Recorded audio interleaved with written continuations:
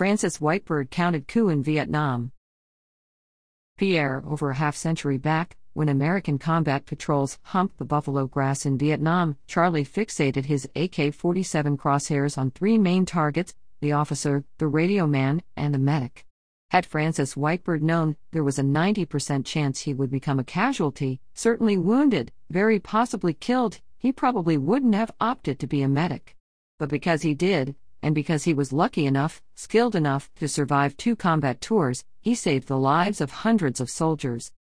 After the war, Francis would earn a master's from Harvard in education, and would become one of the leading experts on the Lakota language. But there is no doubt that the Vietnam War shaped Francis as much as his Sichungu heritage. It taught him the deepest, most visceral truths of courage and character. Most of us must wonder all of our lives who we truly are and how we will react to life and death pressure, but those questions were routinely asked and answered for Francis in Vietnam.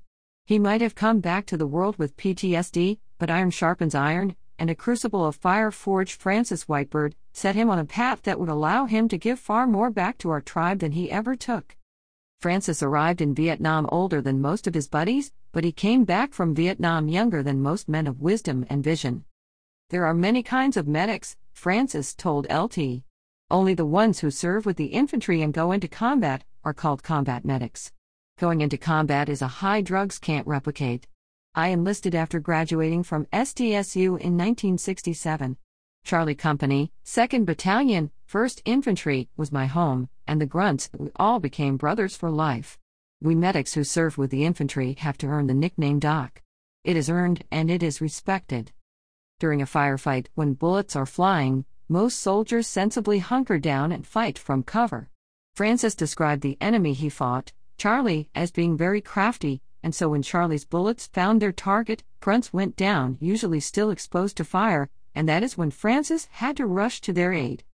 Francis humped 100 extra pounds through the jungle, most in his rucksack. He described what he carried: medical aid bag about 12 inches high, 30 inches wide. It holds tape, scissors, gauze, and bandages for bullet wounds. Saline solution for dehydration. Temps go as high as 120 degrees, and going up and down mountains takes its toll. Salves for jungle rot and creeping crud. Muscle relaxer pills, Darvon and aspirin for pain. We also carried 5 doses of morphine. We pulled a quick sick call every morning before we moved out. We moved every day looking for Charlie. We carried 3 days' worth of food and water, ammunition, smoke grenades for helicopter dust-off. I carried an M16 and a .45. Eventually, the wounded fell. I have to keep them from going into shock, keep their minds away from their wound. I usually tell them they are going back to the world, the United States. They are out of the war. Going into shock can kill them. If they need morphine, I give it to them to make them happy. All of this is happening with bullets whizzing and popping around me. Francis arrived in Vietnam during the night. It felt like I walked into an oven when I walked outside that plane. They put us in buses, and the buses had mesh wire all over the windows, and they said that's to keep the enemy from throwing grenades in here, and my heart started pumping, and I thought they are going to kill me before I even get there. Francis was assigned to Charlie Company, deep in the jungles and mountains. When I arrived at the infantry company, Francis said, "This guy said there's another Indian in our company." Before Francis could meet this Indian guy, he hopped on his first helicopter flight, and it landed in what was called a hot LZ. Francis was one of 3 platoon medics in Charlie Company, supervised by a company medic. Francis started looking around for the Indian guy and was told he was lying down behind a log. Francis found him there, smoking a cigarette, and the Indian guy really was a guy, and he told Francis he was Guy Dull Knife from Kyle. Francis asked him, "How come these leaves are falling?" And Guy told him, "Those are bullets. You better get down." Guy spoke Lakota, and so Francis sat down beside him, had a cigarette, and from that day on, it was a little bit of home, because we could both speak Lakota all the time to each other. He and I were put at this little outpost.